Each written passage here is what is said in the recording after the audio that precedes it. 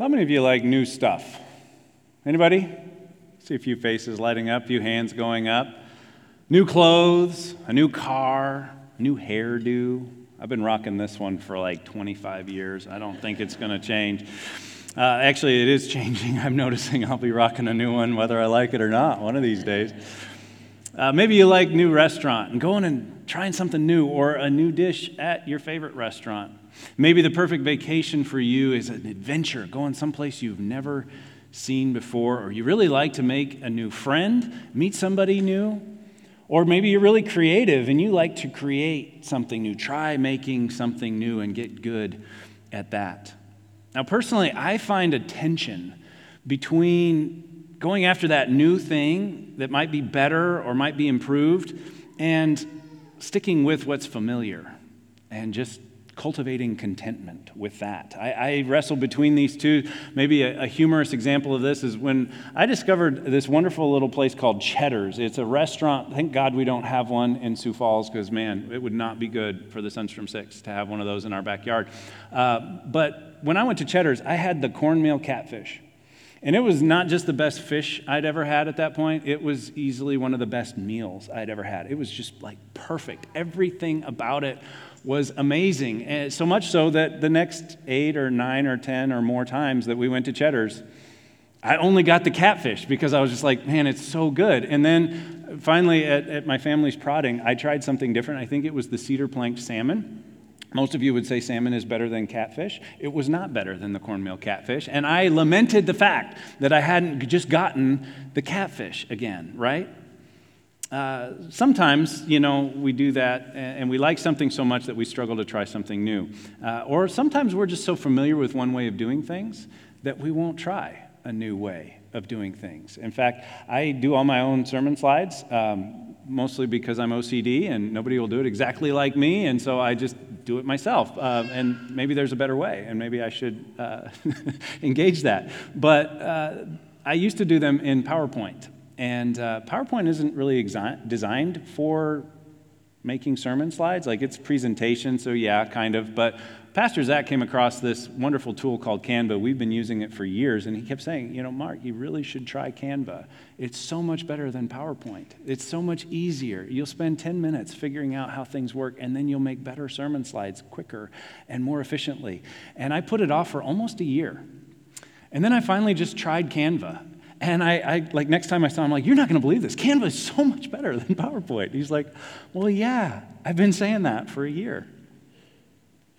So sometimes we do this with things that really matter, and sometimes, we do this with things that don't. But sometimes I'll hold on for way too long, and I won't try something that's clearly better. I did this with my old false self for a very long time. I believed things that weren't true about me, and I kind of latched onto them and built an identity around them even after I had been brought into the truth of the gospel, and even after I had accepted Christ. I allowed other things to define me than what Christ said about me. And I held on to that old false self for a very long time. You see, it was familiar. Even though it didn't really work all that well sometimes, I knew it, and I knew what to expect with it. And I found myself in those ruts. When I finally started to let it go and I started to embrace my identity in Christ and really latch onto that, I found, man, it is so much better. It's so much better to be living based on the truth of who I am. And I bring that up, and I'll just kind of mention this sermon series. I've talked about this before. I preached this sermon series back in 2018. Some of you were here then, but a lot of you were not. And a lot of you have forgotten about it since then. But this is where I really dove deep into that process for me and discovering what is true about you, what Scripture has to say about who you are and whose you are, and what God has to say about you. And there's handouts that are available on the back tables here in the sanctuary if you want to pick one of those up. There's also a QR code that was on the screen that you could scan that. If you're watching online and you're watching on Facebook, we're dropping a link to that in the handout or in the comments if you'd like to print that off for yourself. And it's got some things that are true about you, declarations that God wants you to embrace about yourself from His Word. And then it's got questions for personal reflection or group discussion that you could work through that. And I highlight this, one, because it fits really well with our content this morning, but two, because I really am passionate about this. Like, you were created to know God deeply and intimately. And God knows you completely. He knows everything about you, and he deeply desires a relationship with you. He loves you so much. He wants to know you. He wants to be known by you. And he wants you to know the truth about you and the truth about him. He wants you to know that. He wants you to be able to see as he sees. Because as he sees, that's reality. That's the truth. And I would even go so far as to say that when you see as God sees, you'll do as he says. Just naturally. Because if you see things the way God sees him, you'll do what he says. And all sin is a failure to see as God sees. Because if we saw things the way that he sees them, we would do things the way that he says to do them. And that's why this matters so much. And this kind of dovetails real nicely with our Emotionally Healthy Spirituality series. We're looking at these things. We're working beneath the surface on who we are. And last week we talked about the problem of emotionally unhealthy spirituality, that we can bring some things, we can smuggle some things into our relationship with God. We can carry some bad luggage into that trip with God. And it can trip us up and keep us from experiencing all that he wants us to have. He wants us to be deeply changed, to be transformed in our inner selves and in the way that we impact this world, because deeply changed people change the world deeply. That was our bottom line last week, if you weren't here, that deeply changed people, when we undergo deep transformation, we're then able to change the world deeply. And I think we can all agree that the world around us, whether that's the concentric circle of our own families, might be in need of deep change. Our communities, our nation, our world are in need of deep change. And it will come through deeply changed people. The process might be uncomfortable. In fact, I promise you it will be uncomfortable to undergo deep change. But I also promise you it'll be worth it. It'll be worth it. And you'll get out of it what you put into it. So real quickly, I want to run through 5 levels of engagement. We talked a little bit about these last week, and I went into more depth with them. But really just run through these quickly. The first level of engagement that you could pick for this sermon series would be to attend or to watch online if you can't attend each of the 8 weeks. Make that a habit. Make that a priority. If you have to miss being here in person, watch it online on Sunday or early on Monday. The second would be to also read the book. The Emotionally Healthy Spiritual book, or Emotionally Healthy Spirituality books are available for you here. We're just passing our cost on to you. Obviously, if you're not reading your Bible, start there. I'm never going to put another book above Scripture, so if you're not reading Scripture on a regular basis, do that. But if you are and you could add something, this would be a great resource to you, or you can find it on audiobook or something like that. And the next would be to also do a self-study with the workbook and the additional videos and the reflection questions that are available in that, and to go really deep and do the exercises and put some of your own skin in the game, so to speak, to really absorb these things. If you do that, you could also participate in a group. That's level 4. There's groups that are meeting. There's one meeting right now at 10:30 on Sundays in the youth room. It's not too late. Even you don't have to run out of here this morning, but you could sign up for that and join in next week and watch the one video or 2 videos that you missed. There's also a group starting this Wednesday that's going to be meeting here. Nate and Sherry Rigg are going to lead that group. You could start your own group. So that would be an opportunity for you. And then the finally would be to add the day-by-day devotional, which is just a wonderful complement to all of this and gives you additional things to think about throughout the day. But today we're going to talk about this idea that you know yourself that you may know God. Know yourself that you may know God. You might think, well, isn't that backwards? Shouldn't I know God that I would know myself? Well, yes. But I think that is more the given. And we don't necessarily consider the facts, or the ways in which knowing ourselves more deeply would help us to know God more deeply. And so we're going to talk about that a little bit. We're going to focus on a couple of passages from the New Testament. The first one is a teaching from Paul that lays this out for us. And then the second is sort of an example or a case study in how Jesus puts this on display for us and shows us what emotionally healthy spirituality looks like in a really powerful way. And so if you want to turn in your Bibles to Ephesians chapter 4, we're going to be looking at verses 17 through 24. If you need a Bible, we have them in the seats in front of you. You can grab one of those. I'll even give you the page number. It's page 1821 if you grab one of our Bibles. If you're following along on your own or you're following along on screen, I just want to give you a couple of insights into the way that Ephesians is structured. Ephesians is an interesting book. It was actually a letter when it was first written from Paul to a church that he had helped plant in a city called Ephesus. And that's why we call it the book of Ephesians, even though it was really a letter. And when Paul wrote it, he didn't separate it out into chapters and verses, but we do that now. And we do know that when Paul wrote this letter, the first half of it, what we call chapters 1 through 3 in our Bibles, was predominantly doctrine and theology. And he's explaining really big concepts about God and who God is and who we are in relationship to him. Then he sort of turns a corner in the second half of that book, and what we have is chapters 4, 5, and 6, and he becomes very applicable or very practical in his treatment of the truth that he has just described. So the first 3 chapters are more doctrinal and theological. The second 3 chapters, the last 3 chapters, are more practical and applicable.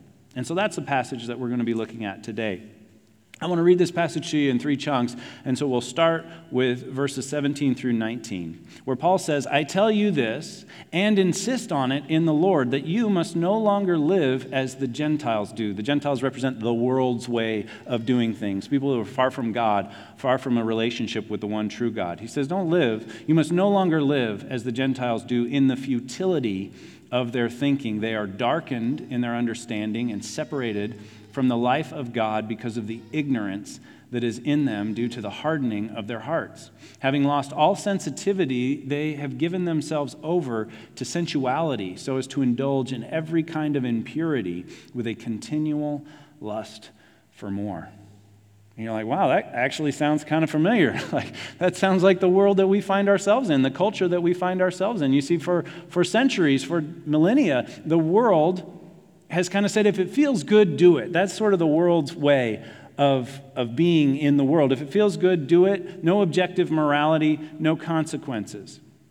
And so Paul is saying, don't live like that. Don't live like the rest of the world. Don't live like the people that are far from God. And if you look at the words that he uses to describe that way of being, it's words like futility, darkened in their understanding, separated from God, ignorance, hardened hearts, lostness, sensuality, indulgence, impurity, and a continual lust for more. And I'm like, man, he wrote that 2,000 years ago. What would he say today? And it reminds me of this quote this question that I asked last week.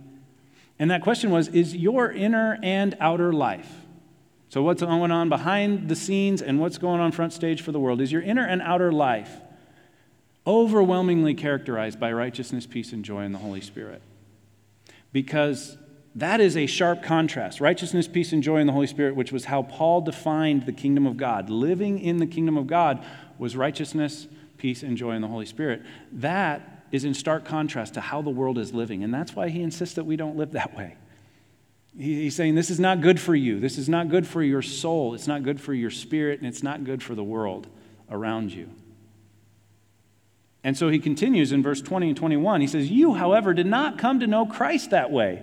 That living the way the world lives and pursuing the things the world tells you to pursue are not how you came to know Christ. Surely you heard of him and were taught in him in accordance with the truth that is in Jesus. He says, that's not for you. You know Christ now. And you didn't discover Christ by pursuing all of those things. You heard of him. Faith comes by hearing, and that by the word of God, he wrote to the Romans church. He says that's not for you. You know Christ, and you should live according to the truth that is in Jesus. And I think that truth is twofold. It's the truth about who he is, and it's the truth about who you are. It's seeing God as he really is and seeing ourselves as we really are. That's how we live in accordance with the truth that is in Jesus. Now he continues in verses 22 through 24. He says, you were taught with regard to your former way of life to put off your old self, which is being corrupted by its deceitful desires, to be made new in the attitude of your minds, and to put on the new self, created to be like God in true righteousness and holiness. Now, this language here in these 3 verses echoes with a lot of other writings that Paul has. He's saying you were to take off your old self, to put it off, and to put on the new self. That old self is being corrupted by deceitful desires. It's almost like you think about a change of clothes. When you go out and maybe you're working on a car or you're working in the garden, you get dirty. You take off the dirty clothes and you put on the clean clothes. And he says to be made new. And it reminds me of Romans 12:1 where he says, don't be conformed to the pattern of this world, but be transformed by the renewing of your mind, so that you can test and approve what God's will is, what his good, pleasing, and perfect will is. So you can learn to see as God sees, and you'll naturally do as he says if you see as he sees. And he talks about putting on that new self. We don't just take off the old, we put on the new. In Colossians 3, he says it this way, therefore, as God's chosen people, holy and dearly loved, clothe yourselves in compassion, kindness, gentleness, humility, and put love over all of these things. That clothes are what people see when they look at us first, right? They look at our face and they look at our clothes. And these characteristics, compassion, kindness, humility, gentleness, and love, should be immediately recognizable in our lives, just as immediately recognizable as the color of my shirt or the pants that I'm wearing. And he summarizes all this in the last phrase there of verse 24, be like God in true righteousness and holiness. That is God's vision for your life. That you would be like him in true righteousness and holiness. And you might say, well, Pastor Mark, that's a really tall order. Like, I'm going to be like God in true righteousness and holiness? Yeah, that's his vision for your life. And the best part is that he'll help you with it. The whole last week was this invitation that Christ gives to us to come to him, to learn from him, to watch how he does it, and to do it the way that he does it, to learn to live your life as Jesus would if he were you. And I've had some interesting conversations with people about that, kind of wrestling with that. What does that look like? And what does it mean that his yoke is easy and his burden is light? Because sometimes it doesn't feel that easy and it doesn't feel that light.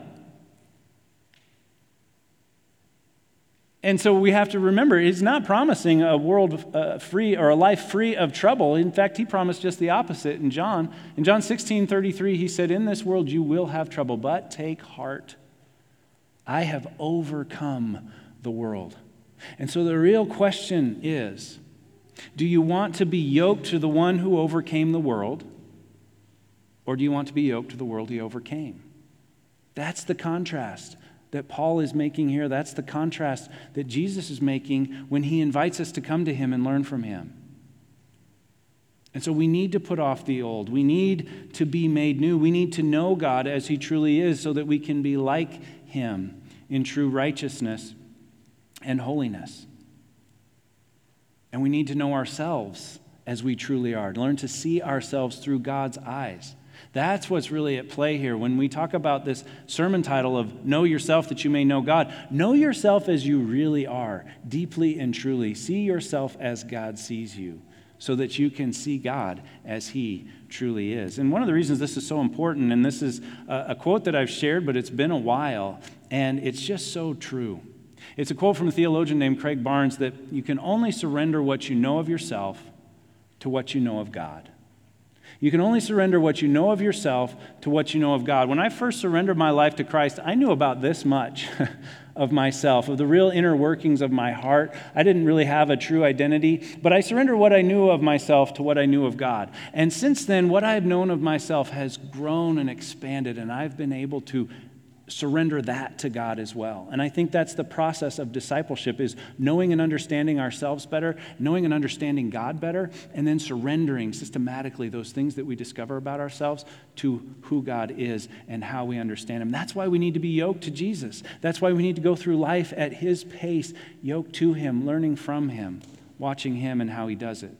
But it also creates this relationship or this interrelatedness between God awareness and self-awareness. Our awareness of God and our value for God's place in this world, as well as our awareness for ourselves and our value for our place in the world. I remember when I saw a pastor sketch this out on a little 2x2. Now, I love a good 2x2, right? You know, you draw a vertical line and you draw a horizontal line, and it creates relationships between two things. And so on the screen, you see this diagram. It's a 2x2. It creates 2x2. That's why we call it a 2x2. And the horizontal line there represents our self-awareness. And anything on the right side of the line would be a growing awareness of ourselves. Anything on the left side of the line would be a lower awareness of ourselves. And the vertical line represents our God awareness. Anything above the midpoint would be a growing awareness of God. Anything below the midpoint would be a low awareness of God. And it creates these relationships. I want to start in the top left and kind of walk you around some of the world's philosophies as it relates to this God awareness and self-awareness. In the top left, you have a high God awareness, but a very low self-awareness. Maybe you or someone you knew grew up in a religious system or in a family system where it was all about God and personal responsibility or personal accountability was very low. This idea that God is the puppeteer pulling all the strings. He's in total control. Our decisions do not impact our lives or the world around us. We're just playing out a script. That's a very, very high God awareness and a very low self-awareness. We would call this fatalism. This idea that I don't matter. My decisions don't matter. I'm not going to impact the world. It's all been scripted. And if you take a view of God's sovereignty to a far extreme, to the point that our decisions don't matter, you end up in fatalism. So people say it's all just fate. What I do doesn't matter. My life's going to end the same way at the same point in time. This is false. This is not true, and this is not what Scripture reveals to us. And the next one would be in the bottom left corner. If we look at that, this would be a very low view of God, a very low view of ourselves. This is characterized by the philosophy of nihilism. Nihilism is where we get our word annihilation. Nothingness. Nothing matters. God's not in control. I'm not in control. It's just evolution playing itself out, and we get to march through it. Again, very false. This idea that nothing matters. Scripture doesn't teach us this at all. The next one would be a low view of God, but a very high view of self.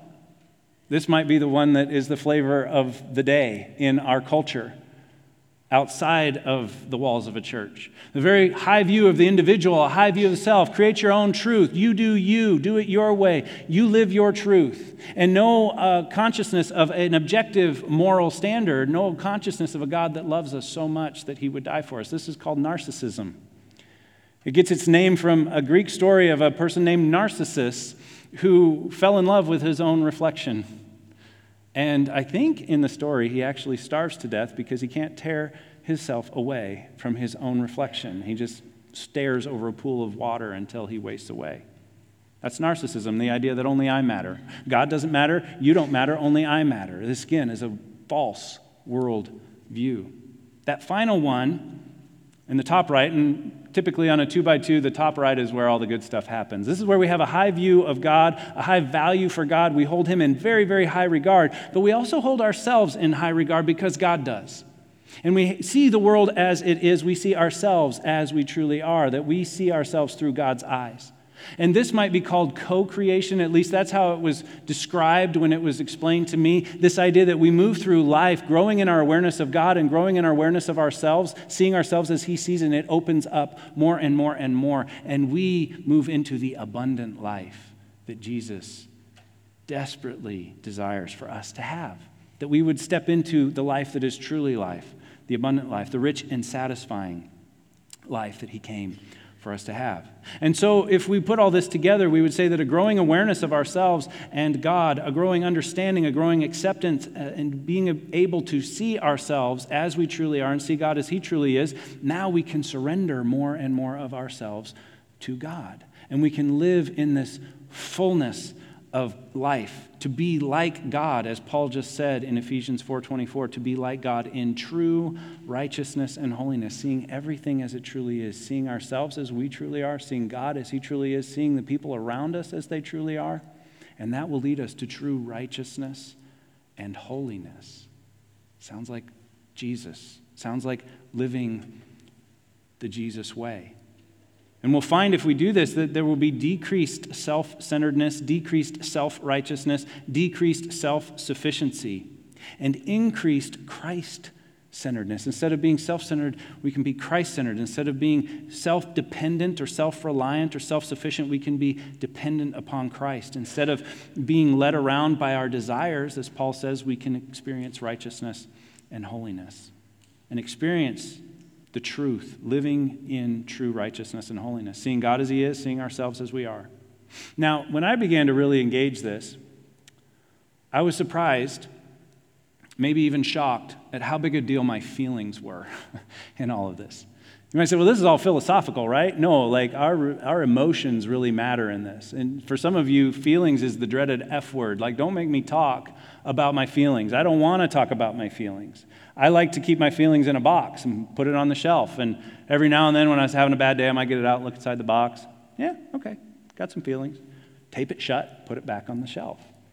Now, others maybe are big-time feelers. You feel things all the time. You love to talk about your feelings. But for some of us, we've kind of relegated the role that our feelings play, especially in spiritual growth, to a very small role.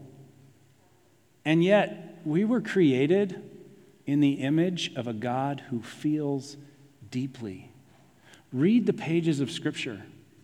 God feels deeply. He has deep, deep love for you and for every person you will ever meet. He has a deep, deep wrath against injustice. He feels deeply, and he expresses those feelings. And you were created in the image of a God who feels deeply. And so our emotions really matter. Our feelings really matter. And in the book, Scazzero quotes Dan Allender, and it's a lengthy quote, but I want to read it to you because it makes a really good point and it fleshes it out for us. Dan Allender says, ignoring our emotions is turning our back on reality. Listening to our emotions ushers us into reality. And reality is where we meet God. Emotions are the language of the soul. They are the cry that gives the heart a voice. However, we often turn a deaf ear through emotional denial, distortion, or disengagement. We strain out anything disturbing in order to gain tenuous control of our inner world. We're frightened and ashamed of what leaks into our consciousness. In neglecting our intense emotions, we are false to ourselves and lose a wonderful opportunity to know God. We forget that change comes through brutal honesty and vulnerability before God. So that's the lesson. That's Ephesians 4 and the point that Paul is making in verses 17 through 20, that we have to take off the old self, not live that way any longer, but put on the new self and learn to see things as they truly are, to be created to be like God in true righteousness and holiness. Now, the last thing that I want to do in the remaining 3 minutes and 51 seconds, that's not going to happen. But buckle in. This will be good because we're going to look at an example in Jesus' life and how he shows us how to overcome 3 temptations towards that false self, towards the world's way. And he takes them head on, one by one, and he disarms them and defeats them, and he shows us how we can do the same. And so we're going to look at Matthew chapter 4, but as you're turning there, page 1450 or 1499 in those blue Bibles, I want to look at the 2 verses right at the end of Matthew chapter 3. Because this is a really pivotal moment, I think, in this whole thing that we're talking about, because it deals with identity in a really powerful way. And so it's Jesus' baptism in Matthew chapter 3, verses 16 and 17. We read these words, that as soon as Jesus was baptized, he came up out of the water, and at that moment heaven was opened, and he saw the Spirit of God descending like a dove and lighting on him. And a voice came from heaven and said, "This is my Son, whom I love. In him I am well pleased." You see, Jesus knew who he was, and he knew whose he was. And there were no doubts whatsoever about what was true about him. And at this pivotal moment, God makes a declaration. And he says, "Oh, this is my Son, who I love.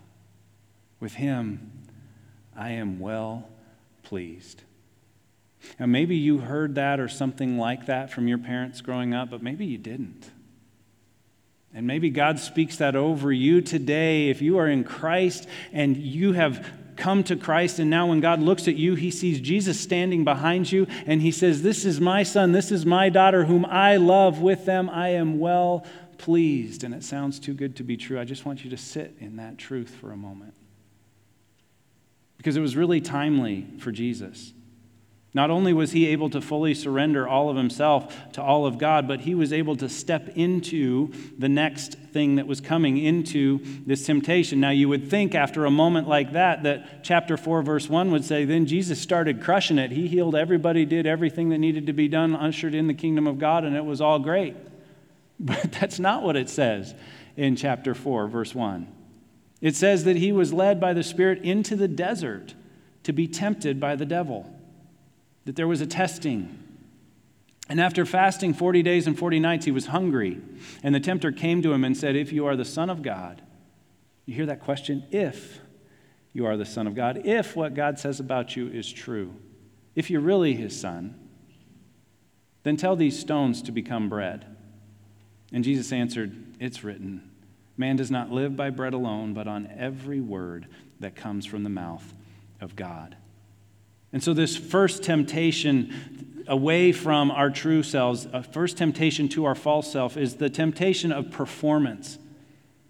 Satan tempts him to do this little trick, which Jesus had the power and capacity to do. He fed 5,000 with just a few loaves and fishes. You think he can't turn a stone into bread? He absolutely can. But Satan is tempting him with performance in this belief that I am what I do. And this is at the heart of religion, too. The religion that says, do more, try harder, and maybe God will like you. It's up to you. You've got to do more. You've got to try harder. And this was the first temptation that Satan brought. And I find it interesting that when we're in social settings, what's the first or second question you usually ask somebody when you meet them? Oh, what do you do? Or if they're retired, what did you do? We really focus on performance in our world. The world focuses on performance. And behind that question, which is fairly innocent, is a deeper one that might be asking this question, what have you achieved? How have you demonstrated your usefulness to the world? It's all about performance. It's all about religion. And Scazzero makes the point that earthly success tempts us to find our worth and value outside of God's inexhaustible free love for us in Christ. That when we're successful, when we are special among our peers, when we stand out, there's nothing wrong with that, but it tempts us to find our worth and our value in that instead of in God's inexhaustible free love for us in Christ. One of the things that tripped me up the most was being a successful pastor of a growing church. When that was my identity for a couple of years, and I was leading a church that was growing, and we were baptizing people, and everything was up and to the right in that church, I started to think, you know what? I'm a successful pastor of a growing church. That's what I always wanted to be. And man, the crash from that was pretty severe. And I talk about that in this sermon series, the What's True About You, and I've talked about that other times, so I'm not going to go too long on that right now, but that's what happens. We're tempted to find our worth and value outside of God's inexhaustible free love for us in Christ. The second temptation we find in verses 5 through 7. Then the devil took him to the holy city and had him stand on the highest point of the temple. If you are the Son of God, he said, throw yourself down, for it's written, he'll command his angels concerning you, and they'll lift you up in their hands so that you will not strike your foot on a stone, and everyone will see it, and it'll be awesome. But Jesus answered, it's also written, do not put the Lord your God to the test. I think the second temptation is that temptation towards popularity, towards the spectacle, towards being known for something, that I am what others think of me. Now, most of us care more about this than we want to admit or than we realize. We care more about what others think than we realize much of the time. And Scazzero makes the point that true freedom comes when we no longer need to be somebody special in other people's eyes because we know we're lovable and good enough. And I would add, in God's eyes. We know those things that are true about us. We see ourselves through God's eyes, and we don't need to be special in other people's eyes because we know we're lovable and good enough in God's eyes. Now, on the flip side of this, sometimes maybe you've met somebody that I don't care what anybody thinks about me. Well, I think that's a dangerous overcorrection, that we get out of balance on that side too, and we devalue the opinions of others so much that we're not free there either. That's its own little box to live in. And that there's a balance between these two when we see ourselves as we really are and we see God as he truly is, and we recognize that he might put people around us and they might tell us something, and if those things start to line up, we should pay attention to that. But we're not manipulated by what people think. We've experienced that freedom because we know who we are in Christ. Now, the third temptation comes in verses 8 through 11. Again, the devil took him to a very high mountain and showed him the kingdoms of the world and their splendor. And all this I will give you, he said, if you will bow down and worship me. And Jesus said to him, away from me, Satan. For it is written, worship the Lord your God and serve him only. Then the devil left him, and angels came and attended him. Now, this temptation would be the temptation of possessions. I am what I have. If I'll just worship you, Satan, I can have all of this. Now, it's kind of ironic because Colossians 1 tells us Jesus created all that. Like how's Satan going to give it to him? Psalm 24 tells us the earth is the Lord's and everything in it. And yet we can be tempted to identify ourselves by what we have, by our possessions. And the toxin of comparison makes its way into our lives. Who has the most? Who has the best? Who has the brightest? Who has the newest? Who has the fanciest? Etc., etc. But we were not designed by God to be defined by our possessions or our popularity or our performance. We're designed to be defined by him and what he says is true about us. And you might say, well, that's really great, Pastor Mark, but how do I discover that? How do I develop a deeper understanding of who I am and deeper understanding of my true self? On pages 61 through 68 of the book, it goes deep into this. I'm going to move through them very, very quickly. But the first is silence and solitude, that when we get alone and we withdraw from the world and we spend time in silence, nothing in our ears, and solitude, alone with God, where we can listen, where we can think, where we can reflect, where we can spend unhurried time with God through his word, through prayer, learning what he says about us and sitting in that and resting in that. I would encourage you to also bring a journal and journal some of your thoughts. Write down the things that God shows you from his word and from prayer that are true according to his word, the things that he says are true about you.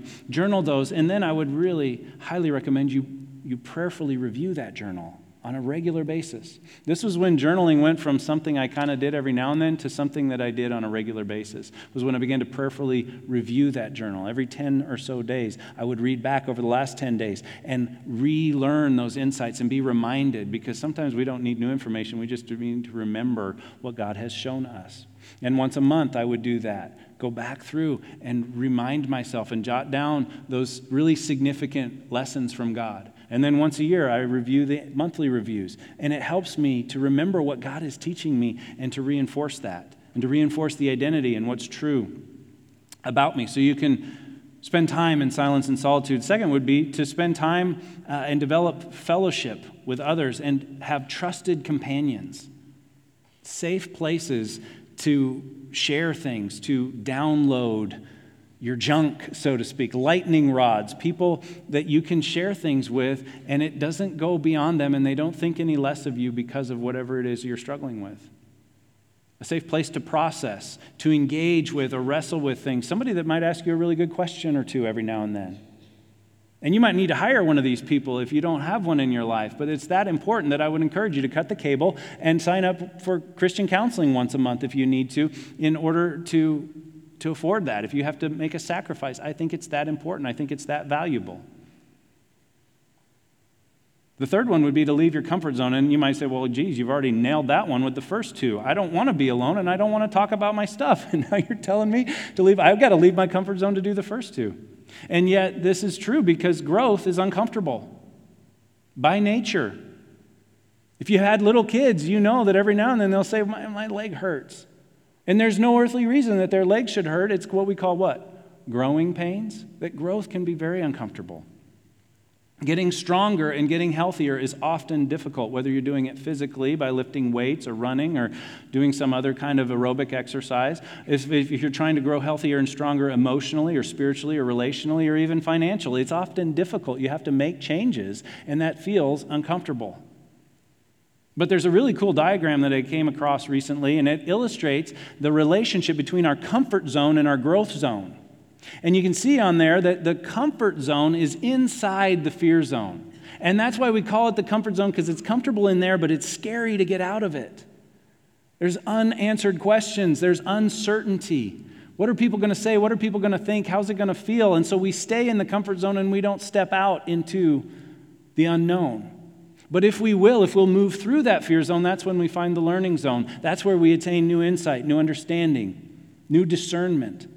And on the other side of that is where we grow. That if we'll step out of our comfort zone, move through the fear, and start to learn some things and start to grow, then we will be different. We will be changed. And that's where this fourth one comes in. You need this for all three, but particularly if you move through those three and you start to really change, pray for courage. Pray for courage initially to face the fear and to embrace the process, but also pray for courage to sustain the change, because your growth and your changing might be uncomfortable for some of the people around you. It might highlight ways in which they're not growing and changing. It might make you harder to manipulate. And one thing that one of my counselors explained to me was the idea that family systems are like a mobile. You know, the mobile that you put over the crib for the kid to watch, and you just give it a little spin and everything moves around. Sometimes they have motorized ones, and the baby falls asleep because there's a little more than they can take in there. Well, family systems and even close relational systems like you might have at work or even in a church are like a mobile. When you move one thing, everything else has to move too. One piece of the mobile doesn't move on its own. The other pieces move as well. And so when you change and when you grow and you become different, it's going to force some people around you to move and change as well, and they may not want to. And they may not know how to handle the changes in your life. And so you might need to pray for courage to sustain that, both to initiate the process but also to embrace and to sustain the process. Because when our understanding of ourself changes and deepens and our understanding of God changes and deepens, then we get to rediscover Him continually, and we get to surrender more and more of ourselves to more and more of Him. And so that is why we're talking about this today. And so our bottom line today brings us back to that quote. I really couldn't say it any better. I wrestled with it for a while. And then I just said, you know what? I think I'm going to remind him of the quote. You can only surrender what you know of yourself to what you know of God. And so you have to know more of yourself so that you can know more of God, and so you can surrender more of yourself to God. And so my question to you is, are you willing to dig a little deeper into the truth of who you are?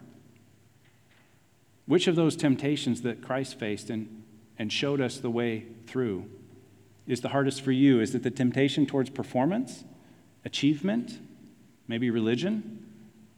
Is it the temptation towards possessions, that I am what I have, so I have to get more?